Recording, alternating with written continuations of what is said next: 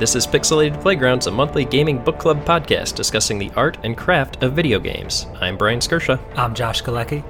And I'm Clint Jones. And today we're talking about Resident Evil 2.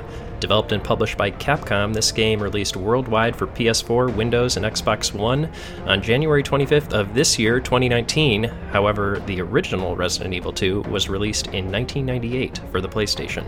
Yeah, kind of crazy to think that's been 20 years already. And that's kind of where we picked this game, too. We've already played Resident Evil once for the podcast. Maybe not Josh's cup of tea, but I thought that this would be worth reviewing, not just because Resident Evil is awesome, which it is, but because this is kind of a new take on something that's going on in the industry. So a lot of people are doing the remakes. I'm sure you guys have seen those around everywhere, right? HD remasters, remakes, etc. Yeah, pretty much. They just throw new textures on it and call it good. And sometimes it works out, most of the time it doesn't. Usually you're just pissed off you spent another $60. But yeah, the really cool thing about this was it wasn't a remake. It was like a complete reimagining of the game. Like, they took what they made 20 years ago, they kept just enough of the original to make it feel like its old self, but then they also totally refreshed it and made it completely modern. So that was, I thought, really cool and something we could talk about. Now, I have a couple questions about that, because I never played the original RE2. I've gone through this one now, and what's the differences between the two? Imagine the basic structure is about the same. The story is the same. You're in the police station, you go down to the lab, and all that stuff is about the same. But first of all, the mechanics. I can't tell you how different that is. Like, they remade Resident Evil 1 for GameCube. Now, granted, that was a 15-year-old game back when they remade that too, but they kept all the old systems in place. It was just an upgrade of the graphics, pretty much. When you say kept old systems in place, I remember RE1 and 2 on the PlayStation being notorious for tank controls, fixed camera views, things like that. Oh, it was... I won't say it was horrible. It did what they meant for it to do, and it worked within the construct of the hardware they were working with at the time. But yes, you had terrible cameras and controls and a whole bunch of other things too. While they did keep some of the same maps and things like that, they totally updated level design. They kept some basic ideas of the previous puzzles, but gave them new life. It's just 20 years worth of quality of life updates, basically, between these games. But they kept just enough of the original that it still felt uniquely Resident Evil 2 without being a whole new thing. If I'm thinking of some of the things that resonated with me as being distinctly modern compared to what might have gone on in a PlayStation or GameCube era game, the map is one. The UI on the map is super helpful and awesome. It's something that allows you to make sure that you've cleared an area before moving on. It's worth mentioning that you're performing puzzles to continue advancing yourself through the areas in this game to open them up and continue to go further and further into each area. And the map does this great thing of turning areas blue once you've cleared them of interactable objects or puzzle-driven objects or even supplies that you can use for crafting or combat. I thought that was a great bit of game design there, that you could take a quick look and at a glance realize if there's still something to do in that room. Yeah, and if you leave something behind that you saw, it will actually mark it on the map for you too. Because the way the inventory system works, and we'll talk about this, I know, it's all about resource and supplies, and you can only carry so much, and you can only have so much, and that adds to the tension. So sometimes you'll see something out in the world, and you'll be like, I really need that. But then you look at your empty slots, and you realize, like, well, I'd have to give up something else that I'm pretty sure I need very badly, and you almost like, well, I'll have to leave it for now. Hopefully I can get back to it later. Yeah, the main sort of mode of upgrade in terms of your character advancing in terms of combat is upgrades to their inventory and getting additional guns, which in turn take up additional inventory space. Well, as well as upgrades to the weapons you have already, too. I thought that was a nice touch. Guys, we're getting kind of far into this. For those of us that don't know too much about Resident Evil, this is basically your classic, I'll call it zombie horror game, but it's a lot more than that too. I know we've talked about the action aspects of it and the fact that they kind of made it an over-the-shoulder shooter, but that's really like secondary to this whole thing. It's mainly an exploration, and it's all about exploration, resource management, and puzzling. Yeah, so you play as police officer Leon Kennedy or, interestingly, a college student Claire Redfield as they try to escape Raccoon City after entering it. So the first thing you do once you arrive, time to escape. Yeah, gotta get out of there. Shit's fucked up in here. We gotta go. Hey guys, maybe it's not the best idea to drive into a zombie-infested city. Seriously. You do have to do a little bit of suspension of disbelief due to the campiness of this story, but hey, it's horror. It kind of comes with the territory. Dude, this was 90s. They didn't have cell phones. He was just trying to make it to his first day of work, and they weren't calling him back. He didn't know, as you wouldn't, that people were eating people. That's not your first go-to, so he just went ahead and tried to show up anyway. I never went through a Claire run. I understand she was looking for her brother in the plot, so sure, that makes sense. But this guy's just like, well, guess it's my first day of work. Never been to the city before. I guess there's zombies everywhere. This job sucks. Actually, so Claire is the sister of the protagonist from the first game. Chris Redfield is the protagonist of RE1 and 5, just like Leon is the protagonist of both 2 and 4. They kind of switched back and forth a lot down through the series. 7, the one we played, was completely unrelated. Wasn't Chris Redfield in that one too, in one of the DLCs or expanded campaigns or something? Yeah, he was in the first DLC. It's interesting that there are those through lines across the series, and they're sort of weaving the story between the games.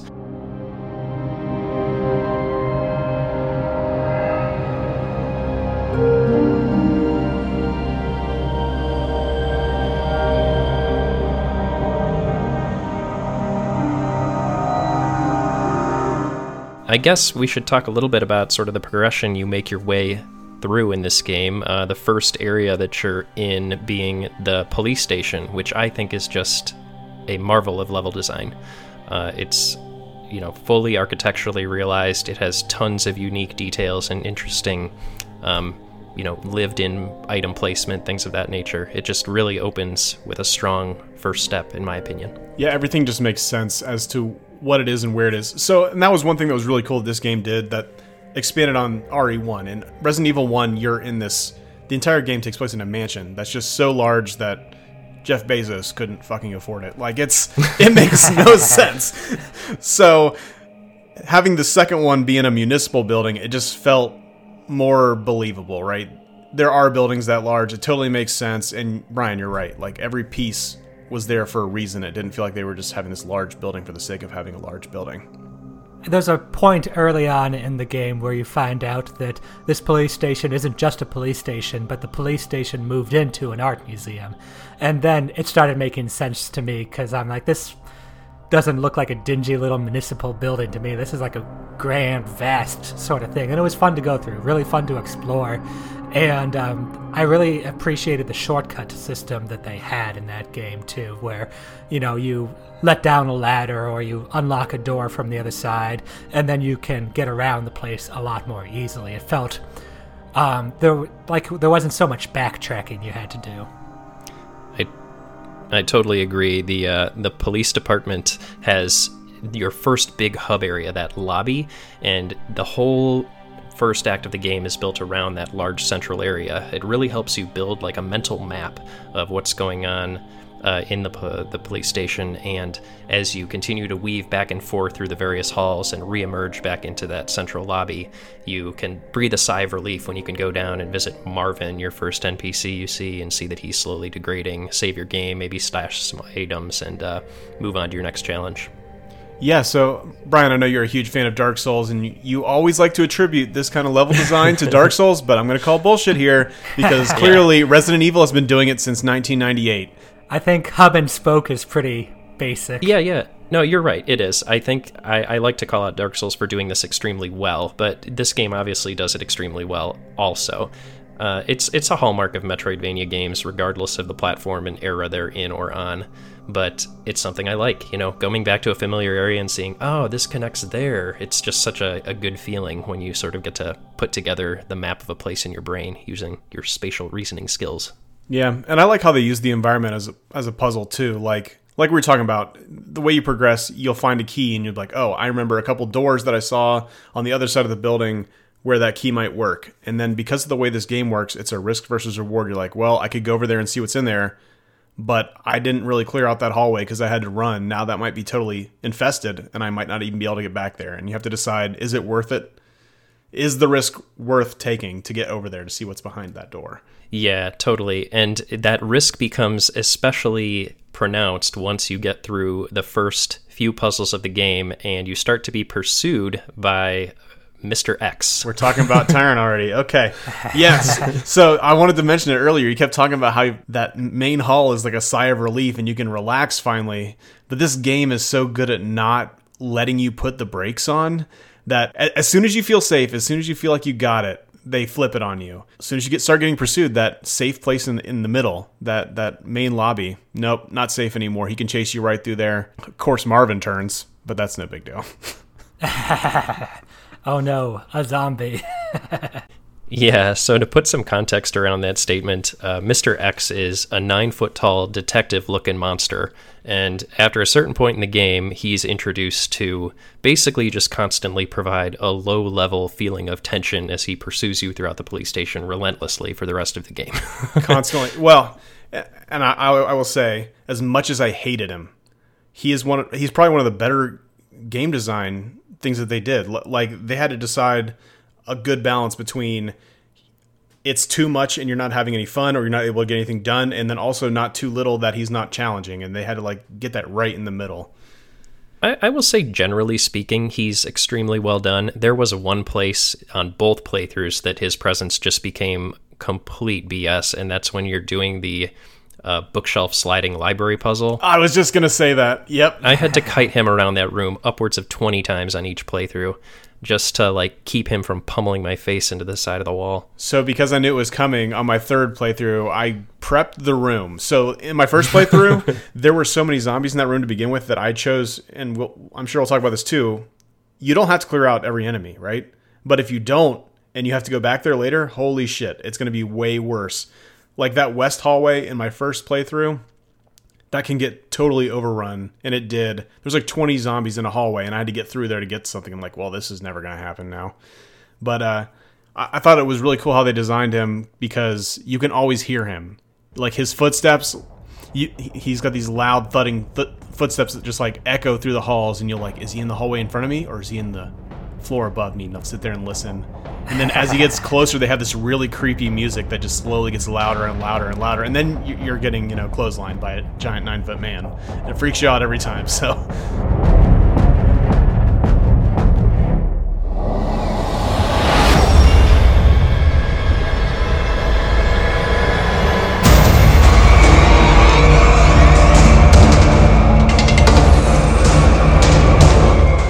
And they did that really great thing with 3D sound, and I don't know exactly what this is called, but it's a sound that allows you to hear something in your headphones as if it is to the rear of you or above you or below you.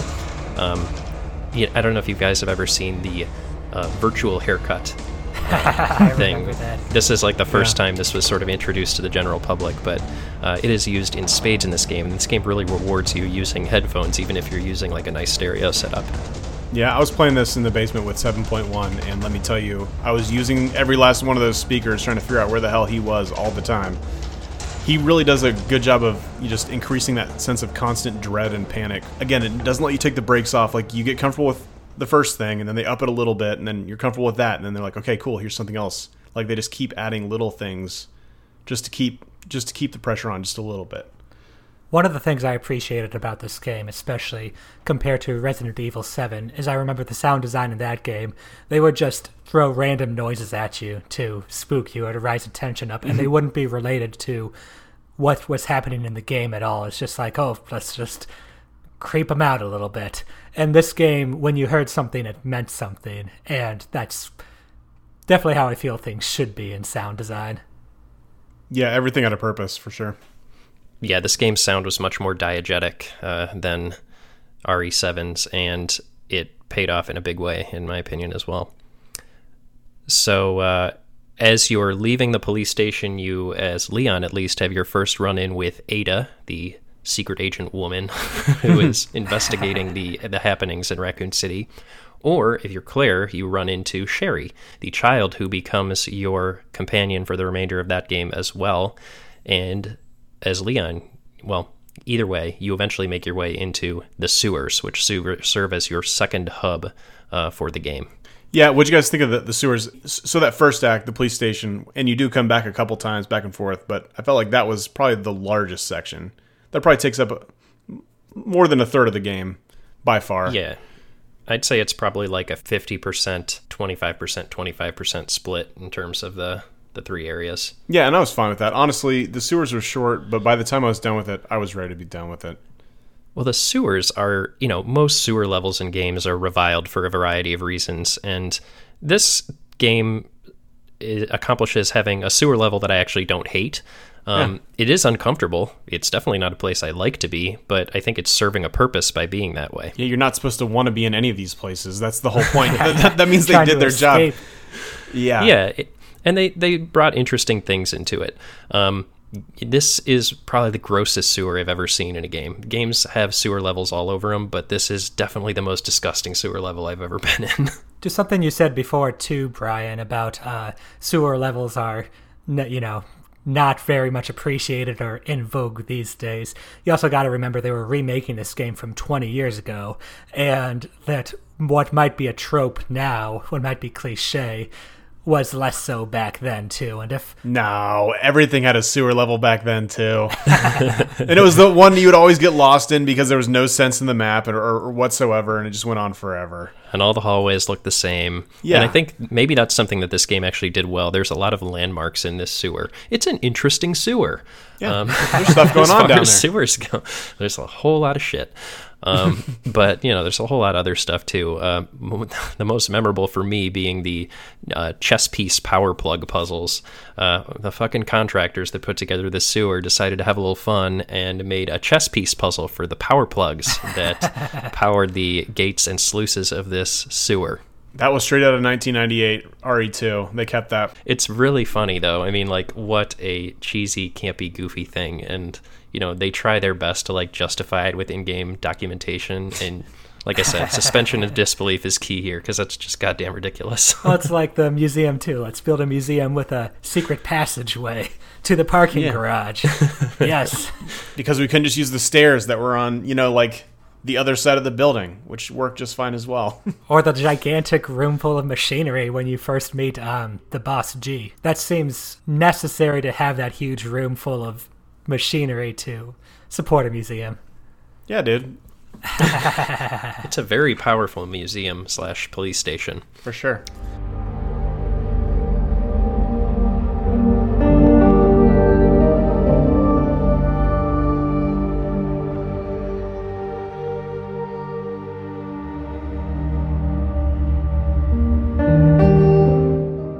You run into a bunch of interesting stuff in this sewer. You eventually stage a rescue of whatever companion is in your care at the time, be that Ada or Sherry, and then you make your way into the nest, the final area. This is the Umbrella Lab. This is where you're going to get a sample of that G-Virus, or the antivirus if you're on the clear path. One cool thing before we leave the sewer, that zombie alligator was sweet. And I will say, it took a path that most things wouldn't, right? Normally when you see something like that, this is something that recurs 60 times before you're done with it, right? And it just gets old by the time you're finished with it. This was a really cool set piece. It lasted for 1 minute, and then you were done with it for good. And it was hey, did you enjoy that? Cool. Let's go on to the next thing now. You don't have to fight this thing 30 times. I agree with that completely, and I don't know if this happened for you, but I cleared that on my first try through, and this strikes me as something that is incredibly badass if you do it one and done, but if you fail at it, it loses its potency immediately. Especially when you turn around and shoot the pipe and it just explodes I don't remember what his cheesy line was, but it was, oh yeah, chew on that, or something stupid like that. So something dumb. Straight out of NCIS. Yeah, there's a lot of goofy 80s action movie one-liners in this game. Most of them featuring the F word, because I'll tell you what, these characters have potty mouths, man. People are eating people, man. Yeah, every other line of dialogue from your character is oh, F this. Oh, man, I can't believe this shit. It's I mean, yeah, I'm with you there, Leon, but, who are you talking to, bud? I thought that was I don't know. When something bad would happen or enemies would respawn in a room or something like that. And I felt like that's just the game developers rubbing it in a little bit, being like, yeah, Leon hates this too. So do you. Yeah, he's like, not again. And you're like, yeah, that's what I was saying. Come on. You gotta be kidding me. Yeah. So there's also, always a bunch of zombies in each of these areas, and when you shoot them repeatedly in the head and they don't fall to the ground, your character will start to express exasperation. Honestly, he's saying what I'm thinking, man. So, like, good job, developers, in putting the catharsis on the screen for me. Yeah, because bullets are currency in this game, and you do not have anywhere near, even if you're an excellent shot and you're getting headshots every time, you do not have anywhere near enough ammo to take care of everything on the board, and you have to decide, well, I may not come back to this area, so I'm going to let them go. Or maybe I can run past and get out of this one. But you'll often get those diminishing returns we were talking about earlier, where if you leave 1 or 2 there, next time you come back, there's 6 or 7, and you're like, well, shit, now what do I do? I felt like the headshots to the zombie, too, were fairly random in the effects, You might drop a zombie in 1 or 2, or you might take 5 or 6 to down it, then it comes back up again, as most of them do, and then it takes another 5 or 6 to go after it again. Like, it was hard when you saw a zombie to figure out how much currency you would have to spend to put it down, as opposed to trying to get past it some other way. I like that, too. That way you're not like, okay, well, I've got 9 bullets, so that means I can handle 3 zombies. But you also had things like your shotgun, which, if you headshot with a shotgun, you're pretty much guaranteed to blow the head straight off. And that was like, that's like your gold currency. Like, if I spend this, I know this is going to do the trick and it's not going to come back. So it kind of gave you some incentive to maybe try that too. Yeah. Let's cap off our discussion on the areas, and then we'll dive more into the combat a little later on. Sure. So as you finally, emerge into the nest at the bottom, your final level, you really have only one thing on your mind: get that virus and get out. So the main conceit of this area is getting increasing levels of access from badges by finding deceased lab members and upgrading your badge to get access to the various parts of the nest. Yeah, most of them died in hilariously stupid ways too, which was always fun to find. I did like how the theme of the game changed too. So remember how we talked earlier about how things were continuously like progressing so that the tension was always on, because they always wanted you to feel like survival was your main objective, right? So they always had to make it like really tense. But once you meet Ada and you move into the sewers, and then especially when you move into Nest, it's no longer about survival. It's about saving the city. It's about preventing this from spreading. And because you feel like a badass at that point, I feel like that was a really smart way to change the theme so that it still stayed interesting. Because if you're still trying to just survive after you've killed like a 20-foot zombie crocodile, it's just not going to be believable anymore. You know what I mean? Yeah, at some point it flips, and I think it happens right before you enter the sewers from, I'm doing this so that I can protect myself and get out, to I'm going to put a stop to whatever's causing this. Yeah. And, at that flip, it ceases from being about escaping to about going deeper and uncovering the secrets behind the origins of this situation. Which I feel like that's the natural place for it to happen. Not that it happened for me. I made it out of the basement on the police station, and that's where I'm like, that's enough for me. But yeah, like you guys said, if you're continually trying to survive, it's a different style than if you're actually trying to be heroic about it. And it's a change of pace, storytelling-wise, to do that. Yeah. I think Nest kind of shined too. I mean, for what it was. So Nest is about a little bit of exploration, but mainly it's a couple final challenges and an exclamation point at the end of all this. So all those things that have been bugging you your whole trip, whether that's the guy that's been infected with the G virus or Tyrant, the guy that's been chasing you around, you finally get to face them for real. So this is almost like Boss Central a little bit, which was kind of cool. Yeah, definitely. The sort of boss rush at the end where you have a few consecutive bosses is really neat. It sort of allows you to try a few different tactics in terms of, really stretching your legs with the weapons and ammo that you've amassed throughout the game. If that's at the end of the game, too, that's when you've mastered all the systems about as well as you can. You have all that experience, and now it's time to put them to the ultimate test. Tell you what, entering that last Claire fight with 30 acid rounds felt pretty good. Yeah, pretty much. I'd been saving my ammo, the good ammo anyway, for most of the game, knowing that I was going to have to fight something at the end, and I'm glad I did. The first time I played through this game, I played through as Leon. This was like last January when it first came out. I didn't have enough ammo at the end to kill the tyrant. Like, I had to play him like 50 times to just barely squeak through because I just did not have enough. I thought that the other guy was the final boss. So you blew your ammo wad too early. Yeah, pretty much. Yeah, it definitely will happen if you don't prepare. And I had an interesting situation where I restarted after doing the police station for the first time because I took a pause on this game for a couple months, and that sort of set me up to have a real fat supply of ammo and things as I made my way through the rest of the game. And I think it made it a little too easy for me, but I'm kind of glad to, because it could be frustrating if you reach the end and you're kind of in a terminally boned state. That's kind of what ended up happening with me in the basement, is that I was out of ammo by the time I got out of there, so I was really scraping by. I think I had maybe 3 pistol rounds left when I got to that safe room right out of there, and I feel like the game's almost punishing you for how you played before. In terms of game design, if they did something like a more variable amount of ammo you could find depending on how you were, or if you're at a very depleted state, then maybe you get a little more to go on with it. Otherwise, I feel like the correct way for me to have played through this would have been to go through a section, reload, and then go through it again knowing what I have to do. That way I'm not wasting my resources, wasting my currency, which is very limited in this game, and probably the hallmark of the game more than anything is not having enough bullets.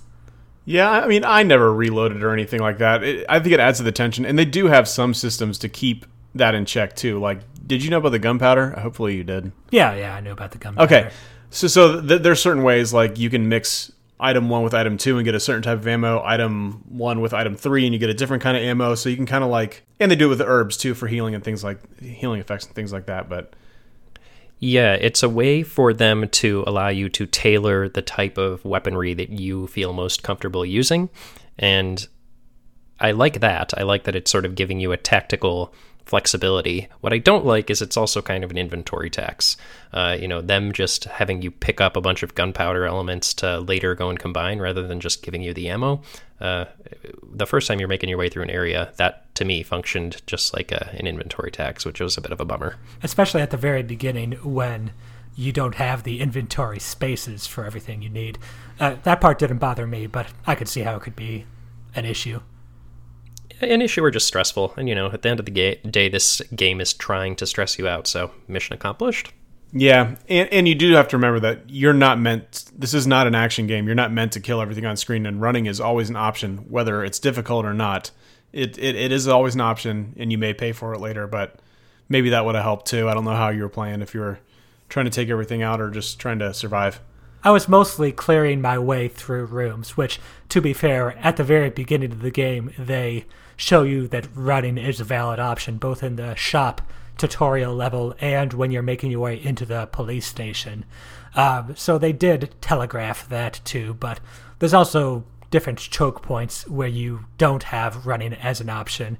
There's a couple. I think when you're first introduced to the liquor, the first couple of times you fight one of those enemy types, or when you have to get through a door or get underneath a door or something like that. So it's part of the resource management aspect of the game, and it's kind of, again, like, I think it's the calling card of the series. I never played the originals, but I've heard about them, and that's one of the things people would talk about with them. Yeah, in terms of those liquor enemies, I took the tactic, once I had read up that you can do this, is just to never engage them. If you walk slow enough in the room that you're in, they will never see you or interact with you. Yeah, they're blind.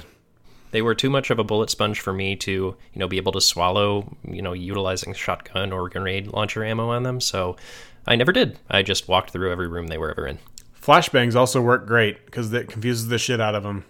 You can run right past them. So it's little tricks like that I think help make it too. And some of those you don't get to your second or third playthrough, which is something we should talk about. This is meant to be a game that you play through multiple times. There's actually 2 different paths you can take. And then on top of that, there's the alternate path to both of those paths. So like if you play as Claire, you can well, what was Leon doing during Claire's playthrough, and then vice versa. So there's like 4 different playthroughs, and they have different modes too on top of all this. It's probably, what, a 6 to 8 hour game?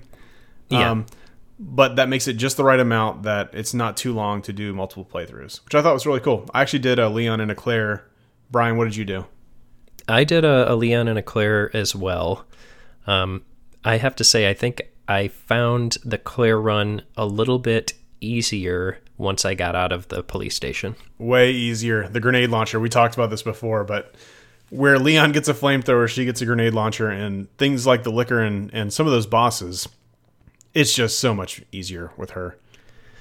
Definitely. Her bosses are easier, especially her final boss, which loads you up with a nice minigun, and basically you just go to town on some on the G the G virus guy, William, which is very satisfying. Because you play that boss a couple of times. You fight him a couple of times, or 3 times in the game. Is that right? Mm-hmm. Yeah, the third time being the final fight for Claire. And yeah, I thought it is really great, and I like how they separated out the weapons you got between each run too. As you mentioned, Leon getting his pistol, shotgun, magnum, and flamethrower, and Claire getting her pistol, grenade launcher, submachine gun, and the shock gun as well. The other cool thing is, like, as there are things that persist between playthroughs as well. So, like, let's say that you're the kind of person who likes to do speed runs and things like that. This game is very set up for speed runs. It's got the constant clock timer for you. Also, there's things you can do in playthrough 1 that'll carry over. Like, if you complete such and such a challenge, you get a certain item for the next round. So, for example, I got all the certain collectibles in one of my playthroughs. So, for this last playthrough, I had an unlimited combat knife, which we were talking about how when you put things down, they don't stay down. You can make sure they do that if you have that. That made life a lot easier, and I got through a lot quicker because of that. And they have worth mentioning with combat is the sub-weapon system they have, where if a zombie or a liquor or whatever gets onto you, they get close enough to you, they take you down. But then if you have a sub-weapon, you can hit the button and shove them off of you. Otherwise, you take damage. They bite you or whatever they do. The dogs lick you to death. Now they chow into you.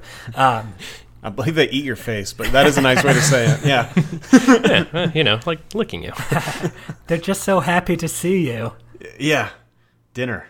So having a sub-weapon is super nice in terms of it's sort of a get-out-of-jail-free card for a potentially deadly blow at any given time. So always be carrying around that knife or flashbang or grenade so that you can get out of a tight situation. There was a really cool moment where I think I had a frag grenade, or no, it was a flash grenade. And during that first liquor encounter, it was my equipped sub-weapon when I went into that fight. He tackled me, and I shoved it into his mouth, shoved him away, blew it up in his mouth, and took down a lot of health or something like that, too. He fell pretty easily after that. But nice little set piece, like finishing move kind of thing. That's pretty sweet. There's a cool one with the hand grenade, too. If you put a hand grenade in an enemy's mouth, they like stagger away for a second, and if you pull out your gun and manage to shoot it, it just explodes. And it's very satisfying. Oh, yeah. A la Jaws. Yeah. This game does pretty awesome cinematic things with its combat, too. Like, every interaction you have with a zombie, sometimes as you kill them, they'll fall on you, and your character will sort of shove them off to the side, or there's just a variety of interesting little interactions your character will do just as a course of natural combat. Yeah, well, and throughout, the body language, that was one of the notes I took. The body language in this, like, really goes a long way to selling it. Like, if he gets wet, he'll, like, brush his arms off, run his hand through his hair, try to wring things out. When he's hurt, he's constantly, like, grabbing his side. And then if he's hurt worse, he'll start limping along with that. And one really cool thing, maybe this has happened before this game, but you look more and more like shit the longer that you're in there. And it really goes a long way to selling it. I think the first game that I ever noticed that with was the Arkham series. I don't know if you guys ever played that Arkham Knight and all those. But, like, the longer Batman was in there, like, you'd see, like, tears in his cape. And the next thing you know is, like, the chest piece would be ripped open. So at the end, you look haggard and worn. And that really went a long way towards selling the fact that this person's been through hell. And they did a really good job with that in this game, too, so that by the end, you just look like wet trash. As opposed to how the player's thinking about it, which is like, oh, I'm at full health, I'm doing great. Leon would like a word with you. Yeah. Yeah, exactly. You gotta be kidding me. One thing I want to mention, because we haven't yet, is this game's graphics, while not necessarily totally top of the line, have a lot of pretty awesome stuff in it that make up for the lack of maybe pure fidelity or texture, resolution. And one of those things for me was the way water was done. The water was awesome. In the sewer, you can sort of have a really nice sort of flow animation going on every time you move throughout it. As you said, it works well in terms of the way it stays on characters. There's a lot of water in this game. It's always raining. All of the environments feature water of some sort, and they just really nailed it with the fluids in this game. They did it with lighting, too. That was one thing I really enjoyed. You'll notice that you'll spend a lot of your time with a flashlight in one hand and a gun in the other, and I liked that aesthetic a lot. Like, it wasn't just like, things are dark, but you get a small cone of vision, not in a way that was prohibiting you in any way from getting anything done. It just added to the aesthetic, and then the way it cast eerie shadows on everything just really sold it. Just like the fidelity with the water and with the sound, Josh, like you were talking about. It's all those things together, and the fact that they made these levels that felt like they belonged. It sold the experience. There's objects where you'd expect to find them. The buildings are spatially, contiguous and work in terms of real space, which is always a nice thing to see. Not the like Resident Evil 7, where you had the gigantic plantation mansion, which had another mansion off to the side and everything else. Yeah. It's like, dude, my mansion has a mansion next door too. My mansion's got a mansion. Yeah. I heard you like mansions, so we put a mansion inside your mansion. Let's go for the 3-word reviews. All right, let's hit it.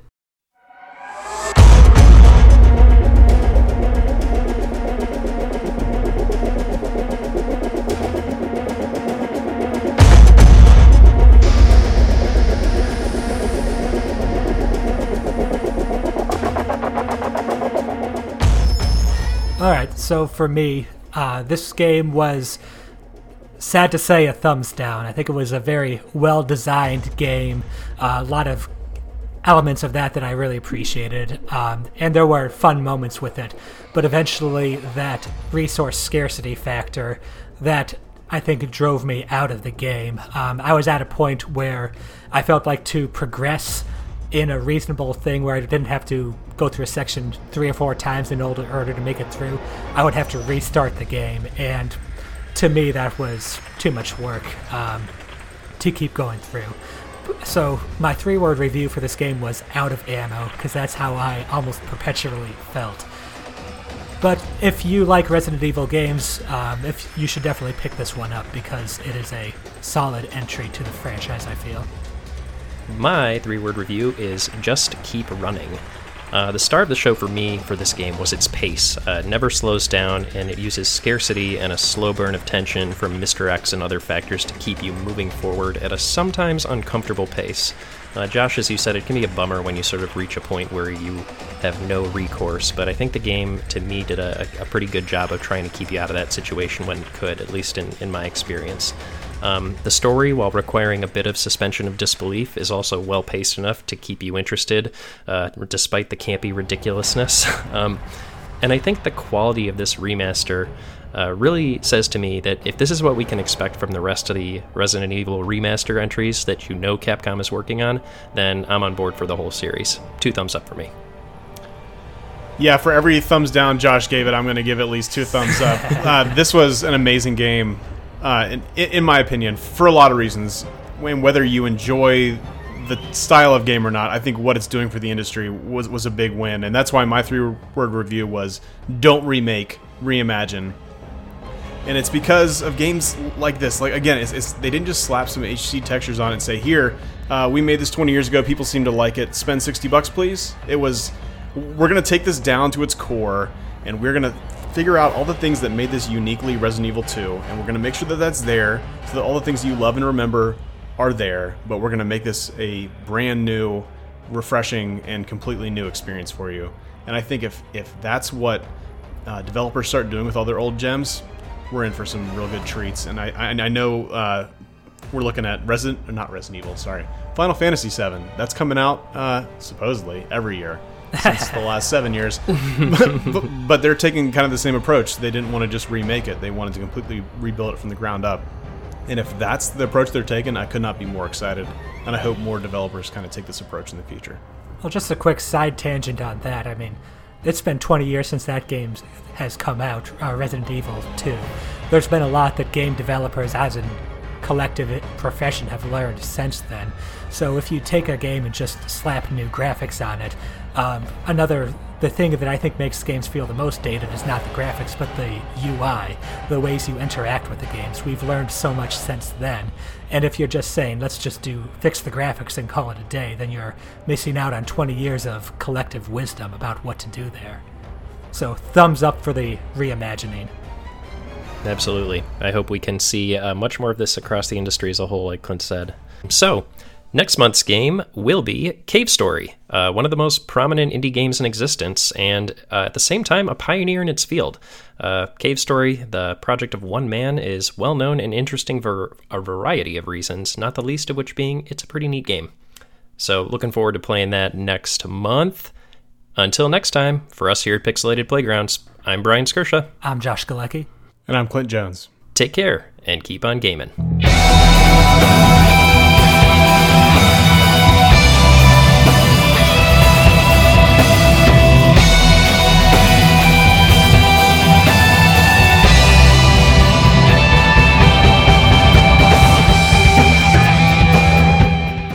Alright guys, so important thing to discuss.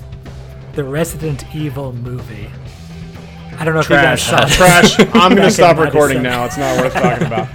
All right. I think it really fits into the overall lore of the series in an important and truly expansive way. So let me just stop and say a minute that when I saw that movie and how campy the whole thing was, I assumed it was just like typical, this is how we make video games, movies kind of thing. But it was so much worse. Actually, I had a lot to say about this, but it actually comes into its own in the third act. It really does kind of have some heartfelt moments. Like, it takes a moment from its campiness to be heartfelt for some times. You're talking about RE2, not the movie, right? Oh, yeah, fuck the movie. I just assume we're not even talking about that shit. I think we can all agree none of us wants to talk about the movie, but yeah. It is a hilarious piece of trash. Yeah.